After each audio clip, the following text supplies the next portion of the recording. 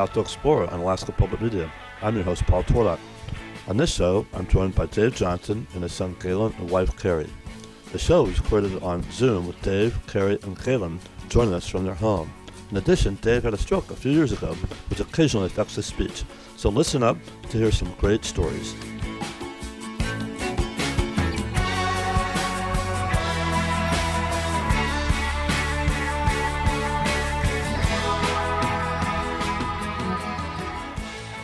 I am very fortunate to have Dave Johnston, his son Galen, and his wife Carrie Sarah with us today. Dave has a long history of climbing and being a state park ranger and just a lifetime of stories to share with us today. And a lot of it involved Galen and Carrie. So welcome to the show, everybody. We're having fun. Great. Dave, let's start. Just tell us a little bit about how you got into mountaineering and sort of your path that led you to Alaska. Sure. My folks met as camp counselors in Maine, and they were both leading hikes up like Mount Katahdin and Mount Washington, and a lot of little bumps around New England, down in Monadnock and Black Mountain are favorites. You get up on the granite, you could feel the granite biting into your sneakers. And it was just always a thrill. And the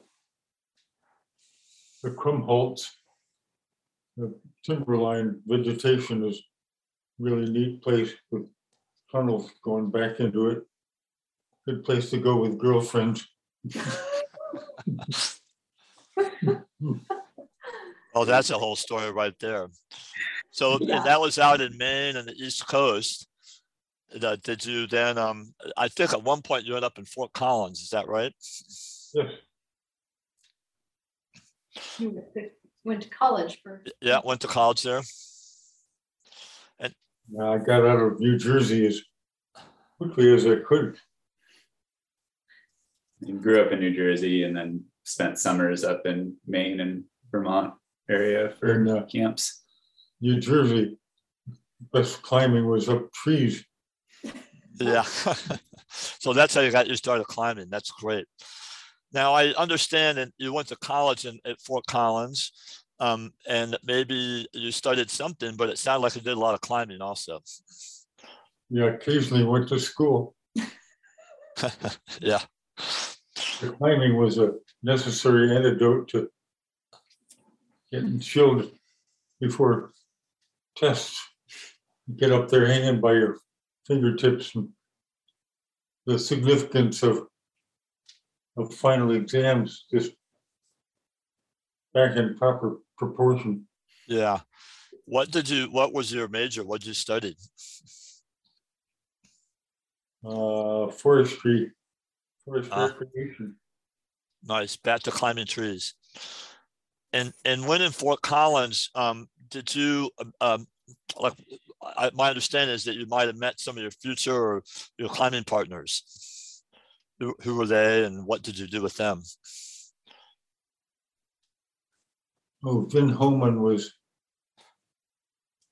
he'd been going to school there before me, and had quit and gone down to get a logging job down in southwest Colorado and had enough money to buy a pickup, and came up to Fort Collins and talked us into going to Alaska and try to climb Denali. And of course, it sounded like too good a thing to pass up. That was 1963. Yeah, 63. We bailed out of college and climbed Robinson on the way up to Alaska. That's the highest peak in the Canadian Rockies. That's great. And that was with Vin Holman. Yeah. And Pete Robinson. And Pete Robinson. Yep. And did you climb Denali then for that first attempt? Or Yeah, 63 was a really good trip and got the bug planted even better. That was the first Muldrow West Buttress Traverse, right? Yeah, You walked in from the north side and over and walked all the way out to, all the way to Talkeetna, really, pretty much. wow, no plane. Well, actually, we did hop. Cliff Hudson gave us a ride back across the Susitna. Oh, yeah. But actually, in those days, you were allowed to have airdrops in the park. So that made it pretty sweet. You could hike in from Wonder Lake and it was just a reasonable sized pack without too much gear.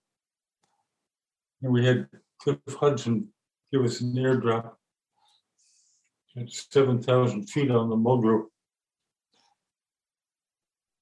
That's Continue going up. The biggest fun was finding caches, and scoring all kinds of goodies. Other people, other parties that have been up there. previous climbs. Yeah. yeah. And there weren't that many people doing it back then either. You're probably up there by yourself. Almost. Although I was chopping a tent platform right in Denali Pass, which is not very intelligent, but as I was bent over, hacking away, I thought I heard voices. And I remember thinking, oh, I don't think that's a good sign. But by golly, it was voices. They were a party of the Wickersham Wall guys from Harvard. Oh, wow. Dave Roberts and Rick Milliken. Oh, we had a good time. Yeah, they might have been surprised to see you. Paperback exchange. Yeah, yeah. So then after that, let's go on to the. Was that the only time you climbed it before the winter ascent? You mentioned talking about the winter ascent. So that was in 67, right? Yes. And so tell us about that, sort of leading up to that, what the motivation was. And sounds like a crazy thing to do because if I got my memory right, it's not only winter, it was January. The 63 trip, Vin, he was always good at raising the bar, thinking of things to do. We had what turned out was the highest camp in North America. We camped almost on the summit, 50 feet away, maybe, or a little more. And we were up there also for the total eclipse of the sun. That was really neat. July 63, yeah. Yeah. You can see both sides of the shadow. The blackness and all the cool colors leading into the black. Oh, cool. Yeah, it was. We had delusions of grandeur. Lots of pictures. Vin's camera didn't work, and mine stripped film. And oh no. We had great hopes of selling pictures to Life magazine and stuff, but didn't come out at all. But it was neat sitting up there looking at the eclipse. When you came down, though, you've always said that you fell in love with that country and decided you wanted to live there in that lowland around Denali. That's how you started dreaming about getting a place up there, right? North of Trapper Creek. We hiked out, down the Kahiltna, through the Dutch hills and down into the neat, rolly spruce country out by Forks, where Forks Roadhouse used to be. We ate lots of blueberries on the way down, and lots of dwarf fireweed makes a really good salad. That after that trip, you went back to school. Back to school, finish school. Oh, jeepers. Yeah, I did go back and finish up school. And lots more climbing, of course. We were always buzzing somewhere or another to go climbing, usually down around Boulder, El Dorado Canyon, and the Flatirons and Maiden and the Matron up behind Boulder. And once got clear down to Shiprock and up to Devil's Tower, and always climbing, occasionally school. What year was it that you went back to, that you were a ranger at Devil's Tower? Oh, 64 probably. So Ben wasn't involved in the winter ascent. So how did you get back up here? You came back up just on your own? We were headed for Southeast Alaska, try to earn some money because we didn't have any money left. My brother and I took turns hitchhiking and being at the gas station to talk to people. And Steve got a ride and went on down and got a job on a fishing boat. One of the people I met was from Icefield Ranges Research Project. And he said, geez, why don't you just come on up and have some supper? We can get you a position up on the glacier digging holes in the snow. So that's where I went. I was back to the mountains. It was a better place to go than fishing or logging or working. I worked, but for free. Work for free. Yeah, and then they made it back up. How did you meet like Art Davidson and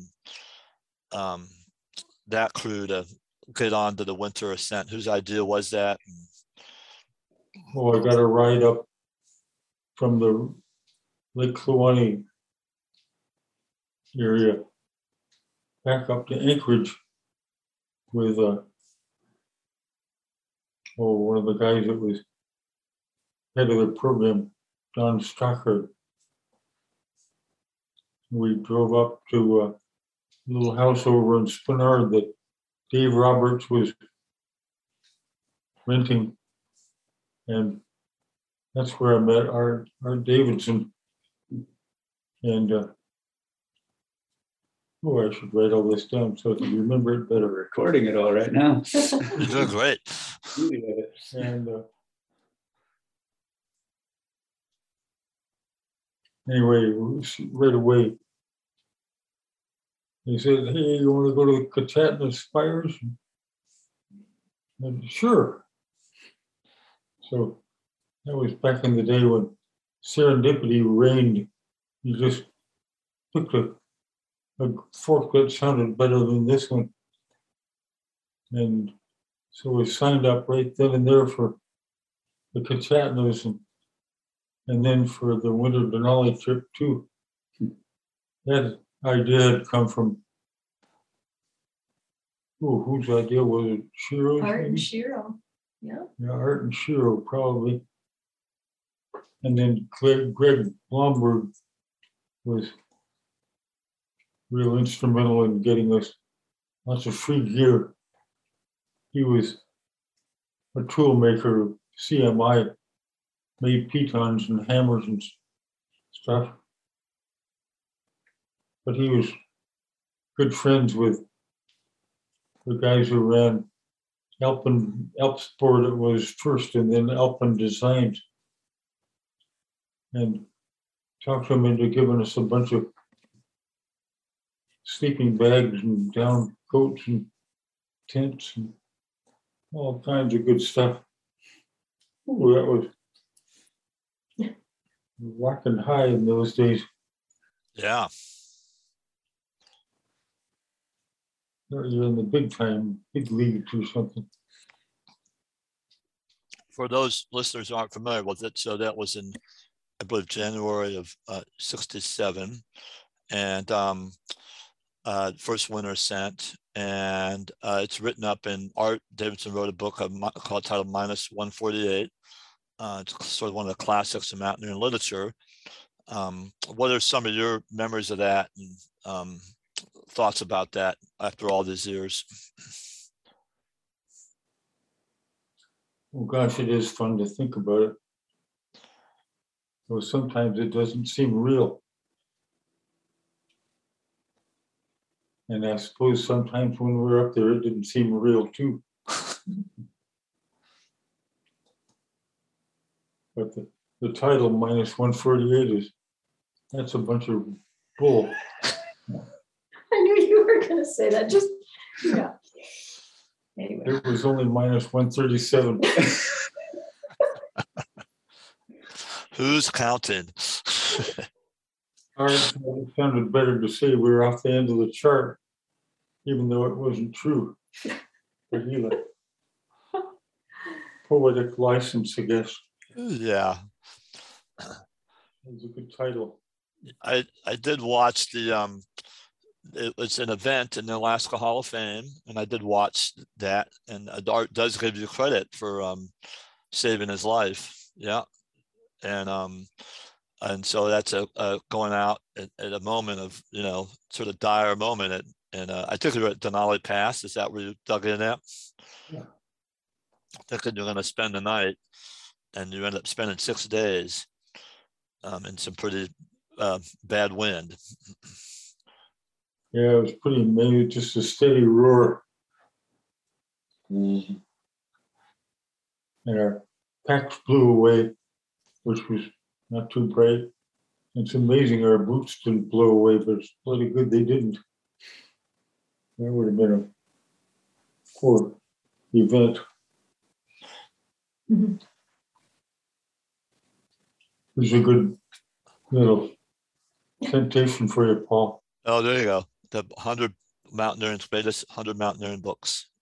Mountaineering books. Yeah. -148 made its way in did there. get in there. Yeah. Yeah, and I think that so after 6 days you were able to cut down, but the rest of your party who was at high camp had sort of given up on you. Yeah. They left. Yeah, there was food left behind. Thank goodness. But it wasn't for you. It was Shiro's Japanese way of saying this is for the souls of those dear departed. But they ate it because they were really hungry. Yeah. That was good. Yeah. You hadn't departed. I wish we could have gotten weighed just as soon as we got to the 14. I think we got skinny down pretty good. Yeah, I'll bet. And so you made it down, and then did you have to go hike all the way out, or were you flown out? I'm embarrassed to say helicopters came along, and we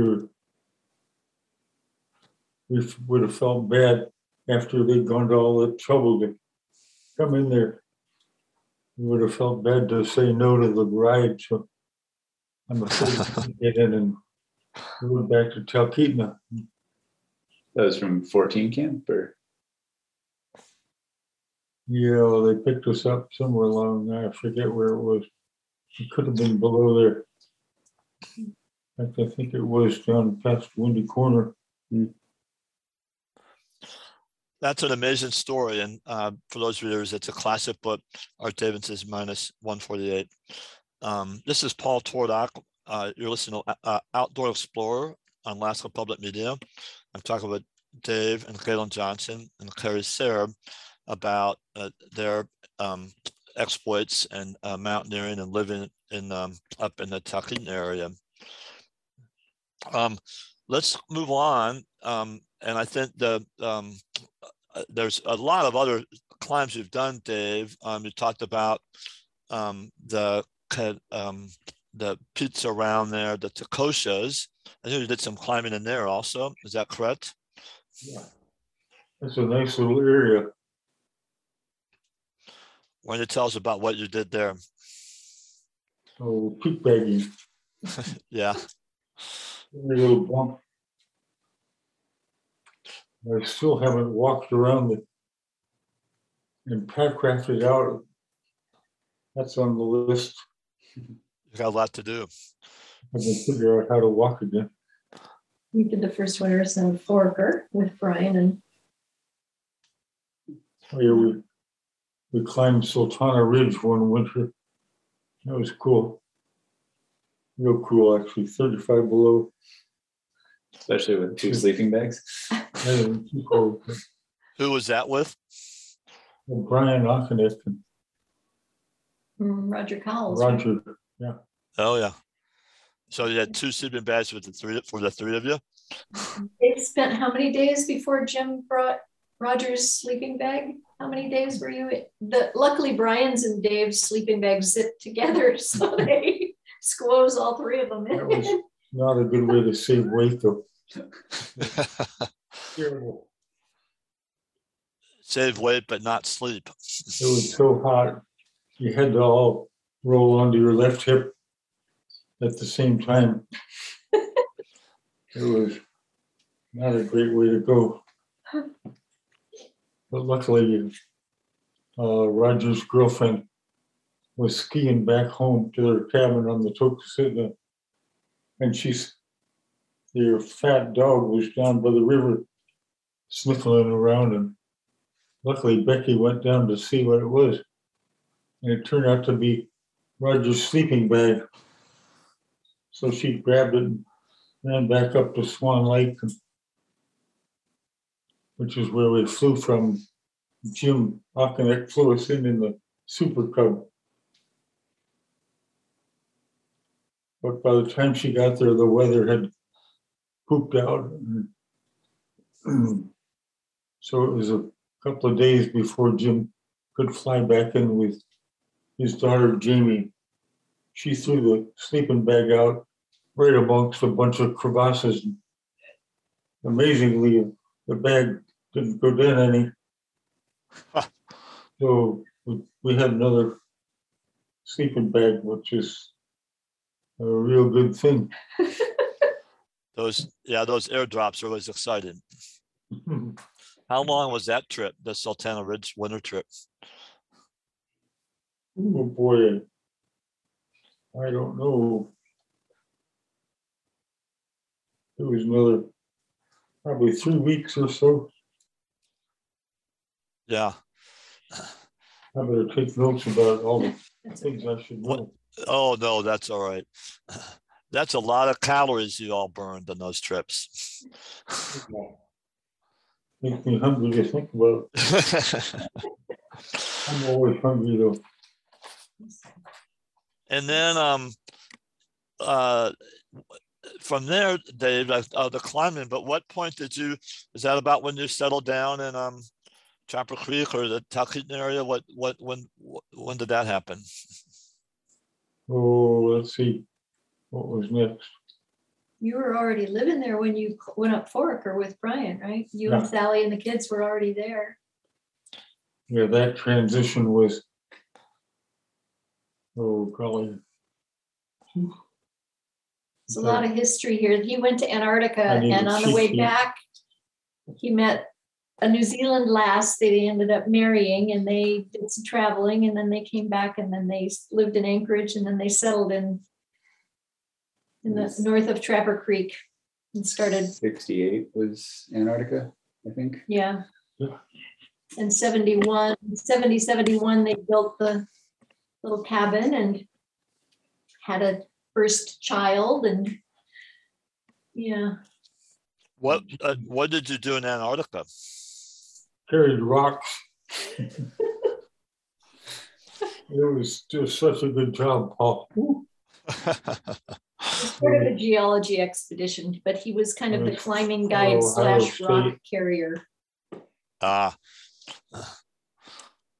See, the link there was, I was a ranger down at Glacier Bay, and one of our jobs, in quotes, was to deliver mail up to the Ohio State Party up on Casement Glacier. And there was an Italian scientist there, like this Theo Ugolini, I still remember his name. He said, boy, if you guys like climbing mountains, you can get paid for it in Antarctica. So he showed us how to apply to Ohio State, and we got jobs down there, or I did, and it was sweet. It was good money, and the guy you were with was either a PhD or just about, and they got to talk to somebody, so it was like having your private professor, and it was very nice. Although Peter Barrett, the party leader, this Kiwi guy, he said, now you got to be careful when you get back to New Zealand, because there are no women down in Antarctica in those days. He said, women are going to look different. And I said, yeah, Barrett, oh, it might have happened to you, but it won't happen to me. But it did. I met a nice lady and managed to meet her in Nepal. Went hiking and having a good time in Nepal. And then ended up back in Alaska. Yeah, back to Alaska. And so tell us a little bit, we're about ready to take a break here, but tell us a little bit about those built a cabin or a place off the grid. Yeah, that was, I don't know if it was a very bright thing to do, but we just squatted out there for 13 years. Huh. It worked out okay, but it was just pure luck. Not a very bright thing to do, probably.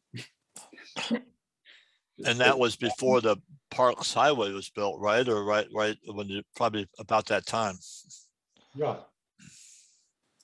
So things were pretty quiet up there. Yeah. Or it snowed a lot even in those days. You wound up working on the highway as it was coming through too, right? Yeah, I was road construction. Yeah. I drove trucks on Parks Highway construction. That was good money. And stay copped. And then in 74, when they opened the state park, you were the first ranger, right? You got that job, and that was a good it was steady. All this serendipity. Let's come back to that. We're going to take a short break. This is Paul Tordock, Outdoor Explorer. I've been talking with Dave and Kaylin Johnston and Carrie Sayre. We'll be right back with more of Dave's stories. You're listening to Outdoor Explorer on Alaska Public Media. Find the show anytime as a free podcast in the iTunes Store or connect with us online at alaskapublic.org.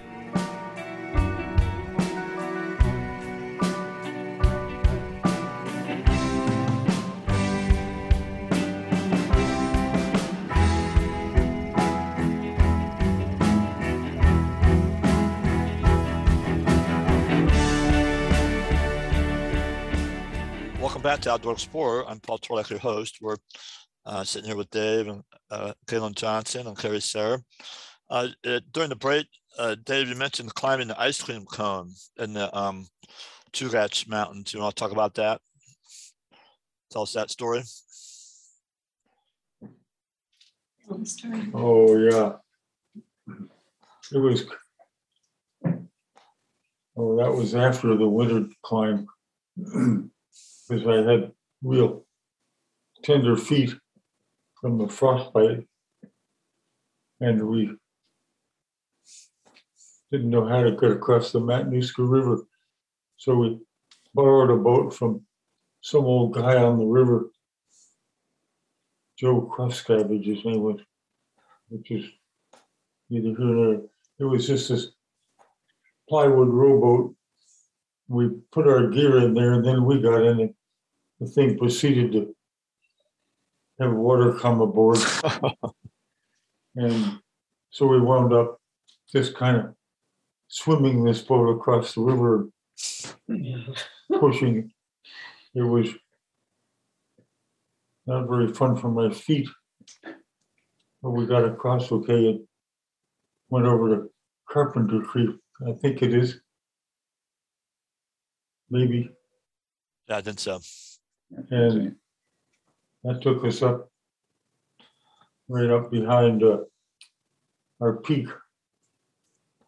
That was a fun climb with Hans van der Laan and John Samuelson. They were good partners because they didn't want to turn back. This was over 4th of July, and it snowed a bunch, and the route was all plastered with snow, so you had to mush around to find any way to get some protection in. It was probably the hardest leading I ever did. But we got to the top okay, and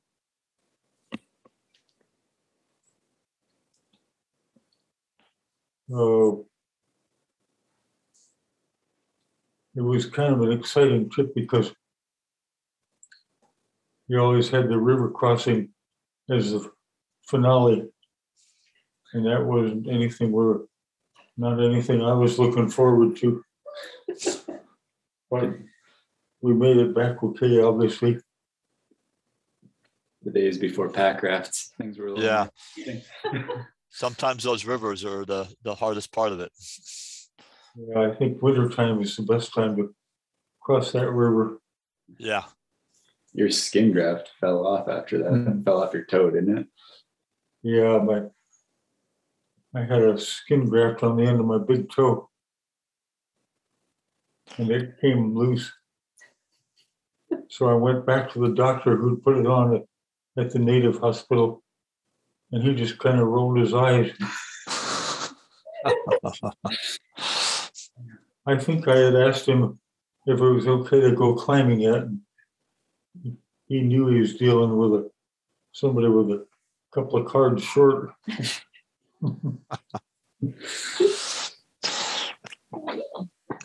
Well, determination is a character of a good climber, a successful climber.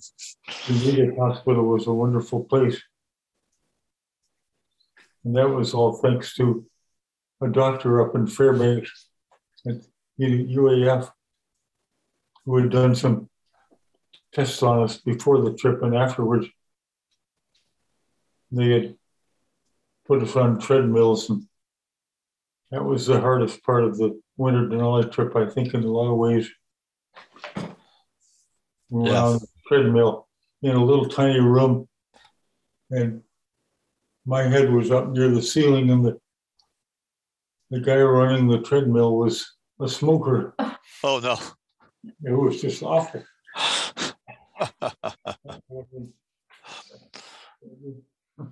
So after that, let's, Clary mentioned before the break, your state park ranger. You're the first Denali State Park Ranger. What were some of the highlights there? I understand that you helped build or built the Kasuki Ridge Trail. Is that correct? Yeah. And we even got paid for it. That's even more amazing. We were just up there playing around in the tundra and building little cairns. The U is Pete Robinson and George Menard, and you, the three of them were a team of trail meisters. We were all from CSU. Yeah, so it was just amazing. We had such a good boss. He just trusted us to work hard, and we did. Our boss would show up, and he was a Mormon guy from Utah, and he hated mosquitoes. he'd sit in his truck and roll down the window just a hair, turn the blower up all the way. Swatting at the mosquitoes. He hated it. And we had another boss who was a big Hawaiian fellow, Russ Cahill. He was amazing. The first time I met him, we were going through the garbage as usual. I had just found a burger in the garbage and I was eating that. This guy pulled up and he was just this huge guy in a Hawaiian shirt with sunglasses. And it never occurred to us that he could be director of state parks. But he was. Oh, he was a good guy. Your story about Pete was that he would gauge the economy by how many pigs he could feed off the state park garbage in the summer. He could raise. We need to write down the stories of Denali State Park. Yeah. Yeah. So let's go on a little bit. There's a lot. We could go on for a long time here. But I'm also really want to get into your family stories and some of the stuff you did with your family. Now, I think, for instance, let's, at one point, I think Carrie and you did skied did a big ski trip. Is that right? At least one, maybe more. Which one? Which one? Well, yeah, name one. I think about some around Nome, Cleat to Nome. Is that right? Most recent one was just our niece was living in Koyuk and we spent the Iditarod time there watching the dog teams go by, and then we skied to Nome. That was pretty fun. That's our most recent ski trip. Yeah. What was I thinking? Oh, Dave started high pointing. I was going to get into the high point trips. Oh, right. Yeah. Started doing high points with Ben Homan, and then he realized that he could probably finish them and could probably be the only one to do them all in the winter, since he had already been up Denali in the winter. So when Galen was 2, not quite 3, we started doing winter trips around the lower 48 and bagging high points. And some of them Dave had to do by himself, like Katahdin, because I mean, he was not even 3 yet. He was still 2, and we weren't going to try and go up Katahdin in the winter. So that was interesting because Baxter State Park had some pretty strict regulations, like you had to have a minimum party of 4 and a minimum backup party, rescue party of 4. And we weren't that. So we had to kind of drive into this gravel pit, and then Galen and I just played around for the day, and Dave took off up the peak. We set up camp after, it started to get dark, and gosh, at 10:30, 11 o'clock at night, Dave still wasn't back. And I thought, well, okay, there's no way I can go rescue my sweetie because I have no idea where he is. And I've got this 3-year-old, 2-year-old with me. And so we just kind of went to bed, and eventually he came back down. Do you want to tell what happened on the high point of Katahdin? High point of Maine? Oh, Maine. Yeah. Well, luckily we bought a map that morning. And I got to the top with no trouble, right at last light, about 5:30 at night. And I started down just dead reckoning, heading into the wind, and got into a little saddle and felt disoriented. So I thought I better get out the map and see what I can make of that. You went back to the summit because that was the only known point, right? The only place I really knew where I was. In this saddle, I had no idea really where I was. So I went back up and hid behind the summit cairn. There's this huge cairn up there, end of the Appalachian Trail. And got out the map and my little compass, and pretty quick realized that the compass declination was 45 degrees. Except for Alaska. Yeah. For Alaska still. Oops. I sat down behind the cairn, got out that little brass screwdriver, Oh boy. picked up the declination, and came back down okay. I was very relieved when he Yeah. made it down there at 2 or 3 in the morning, and yeah. So this were the high points of all the 50 states. So Dave, you did them in winter, and the family did them all summer and winter. Yeah, some of them we could do in the winter. Even when he was 3, we did Yeah. a few of them because you could either drive up or it was a short walk. Ohio was a mean one for Galen. He was sleeping and he did not want to wake up and get out of the car. Was it raining? No, I don't think it was raining, but yeah, he was not a happy camper. Do you have any memory of this, Galen? Not those. Do you have any intention of going back and repeating them? Like, you know, so you can dig up any memories? Maybe some fun ones. There's definitely, some of them are really beautiful hikes and climbs, and definitely fun to go back and visit those. But there's others that I don't know that I will make it back to the high point of Florida, for instance. You remember that one though, right? Yeah, I remember that. I was 10, I think, when we went there. Yeah. So, yeah, I almost fell off of that one. There's a marble monument that I slipped off of. Great, almost died in the high point of Florida, but you made it up Denali at what age? 11. 11. So let's talk about that trip. Was that a family trip also? It was. Yeah.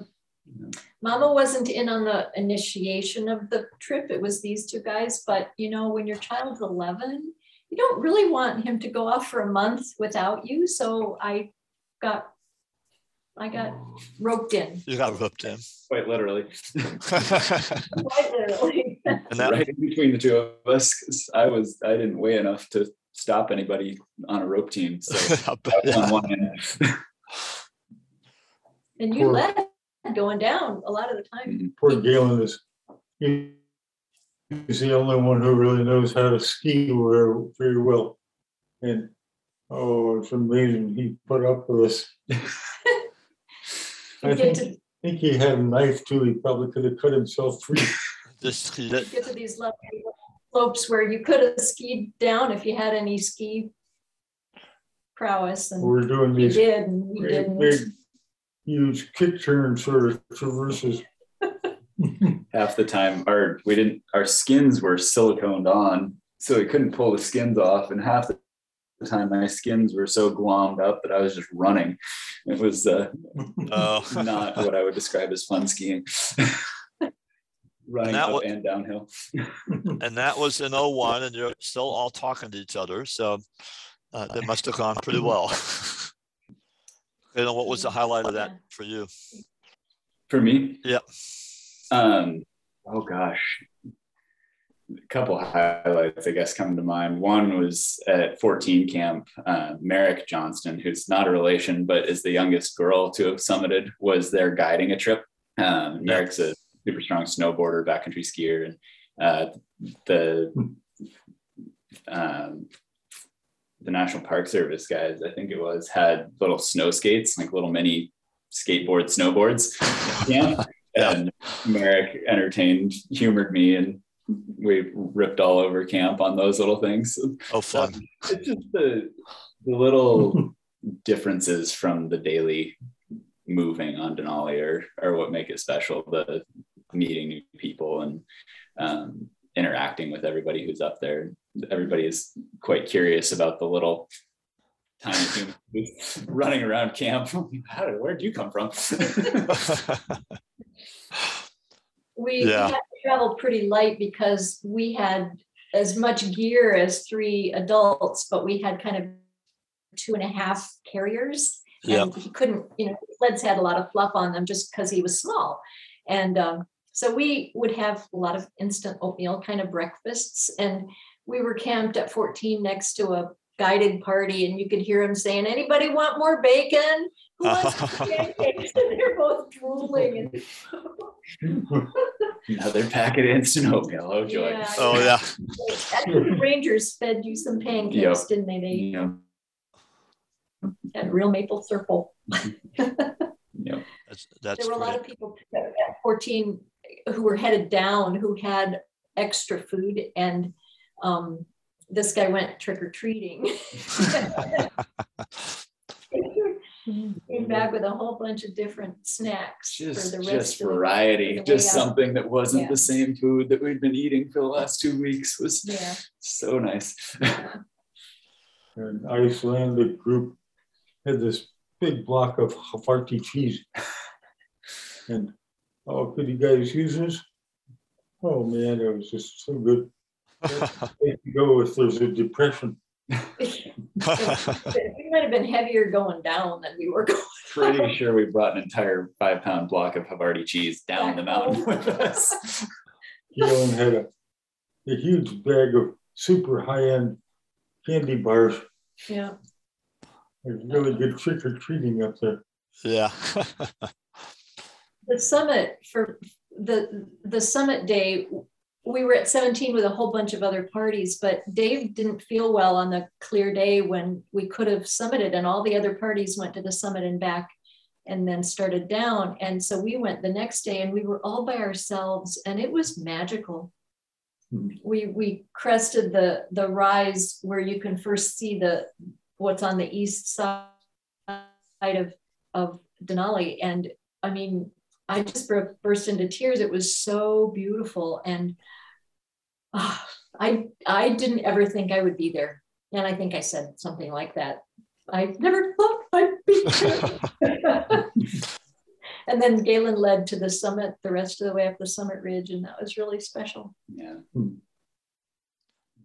Dave, and what are your memories of that trip besides the cheese? Oh, Galen really enjoyed the radio too. Yeah. There was a show, do you remember the name of that show? There was a children's show on Rabbit Ears Radio or something like that.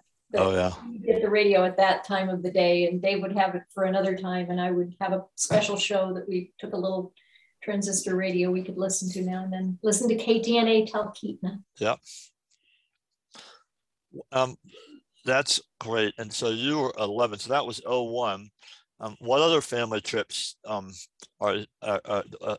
memorable or you'd like to share? So before the Denali trip, we had a really good hike around in Nepal, up to Everest Base Camp, all to see how Galen would do at altitude.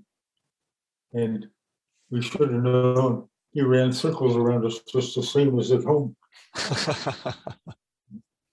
Didn't matter if you were at 18,000 feet or sea level. We stopped in Japan on the way back from there and visited Shiro's widow Sachi Nishimai. Mm-hmm. And that was really special. And she went partway up Mount Fuji with us. So we climbed Fuji-san. That was, I think, my first time on First crampons. time on crampons. Yeah. In Japan. Yeah.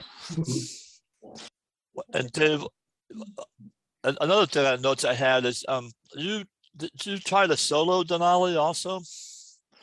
Yeah, tried is the word. When was that? I'd always wanted to try skiing in from our cabin. And that part went okay. I got up to 13,000 up around Windy Corner, I guess. And then I had a snow cave down at 11.8. And I had dug the thing when the wind was from some direction. And the wind changed and it was blowing in the entrance. So I went out in my down booties to try to fix up the entrance a bit. And I refroze my frozen toe from the winter trip. And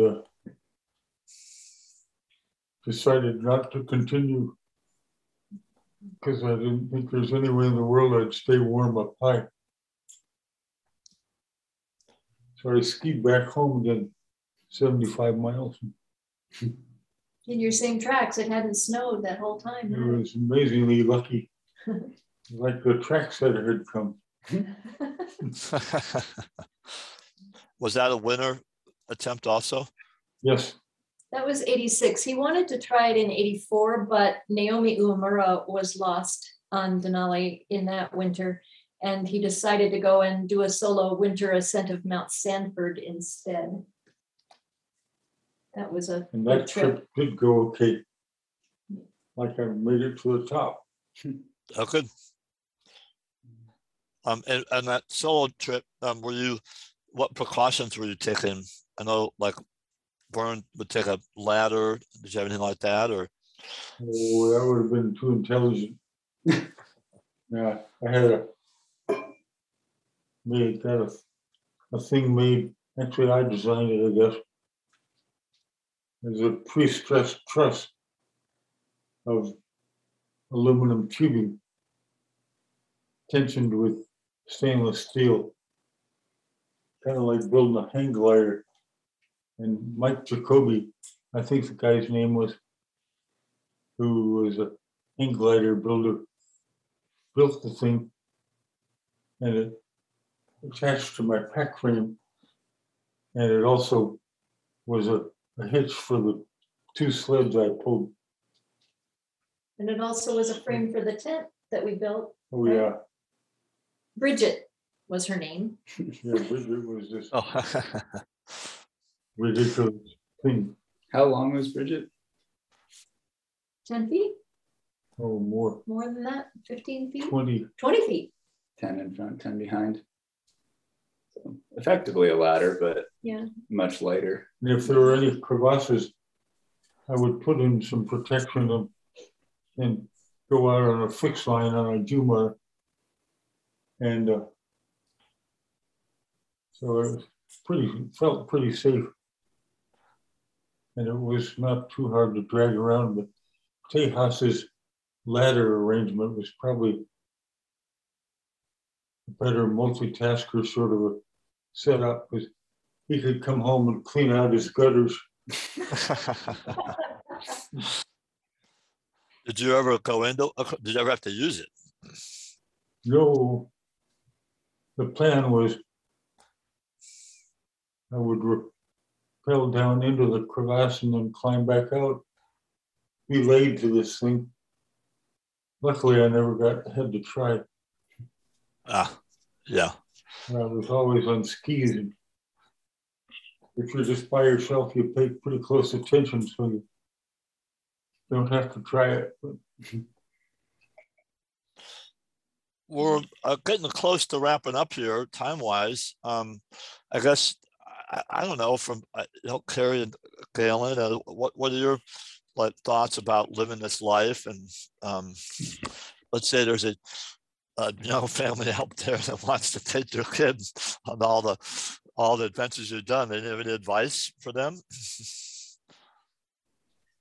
So I'm a coach for APU Nordic Ski Center. I coach kids the same age that I was when I was doing these climbs, and you see kids that are capable of it.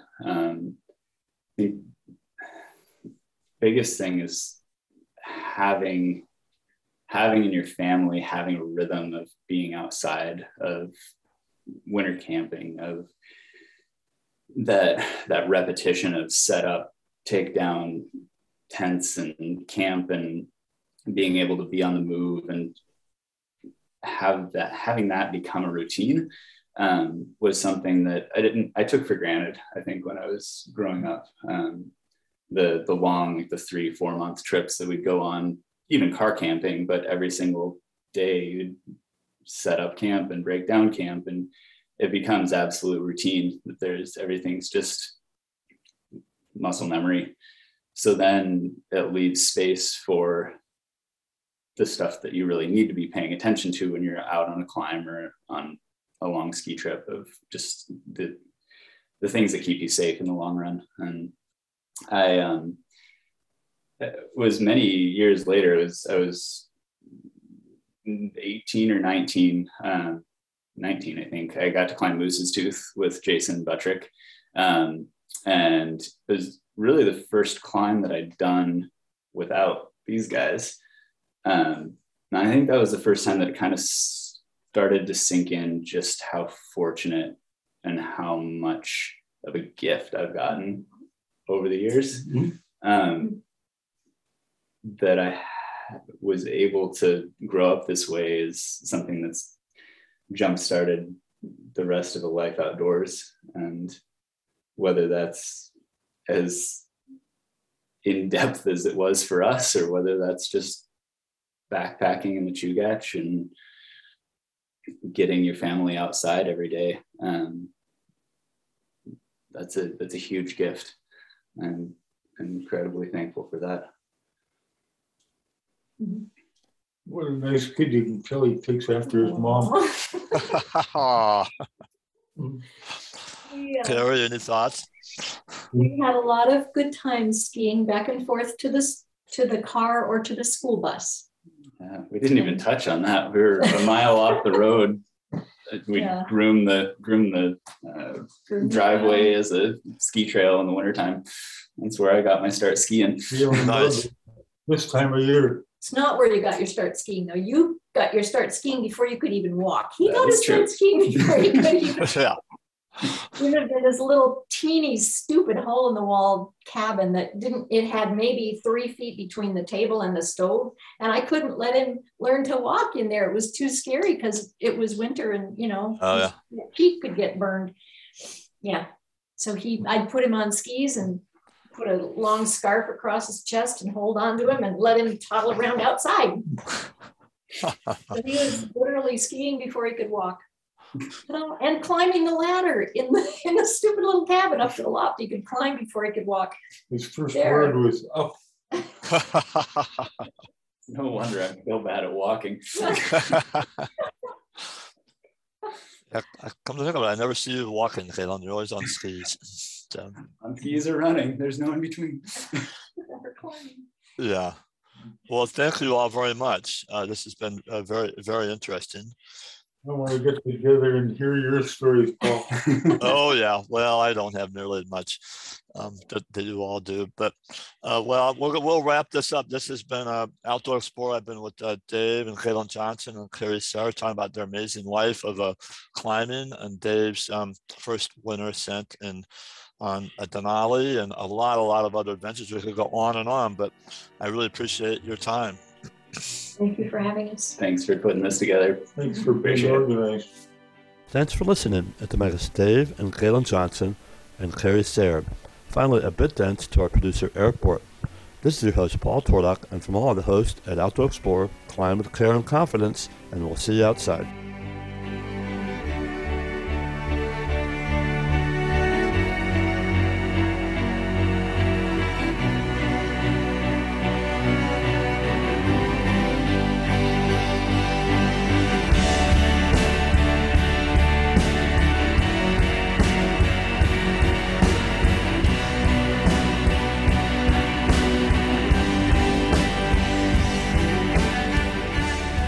Outdoor Explorer is a production of KSKA Public Radio in Anchorage, Alaska. Theme music is by Portugal, The Man. Views expressed are those of the participants and do not reflect the station or its underwriters. You can find Outdoor Explorer on Facebook and in your favorite podcast app. To see what's coming up on Outdoor Explorer and add your voice to the conversation, go to our website at alaskapublic.org. Life informed. This is Alaska Public Media.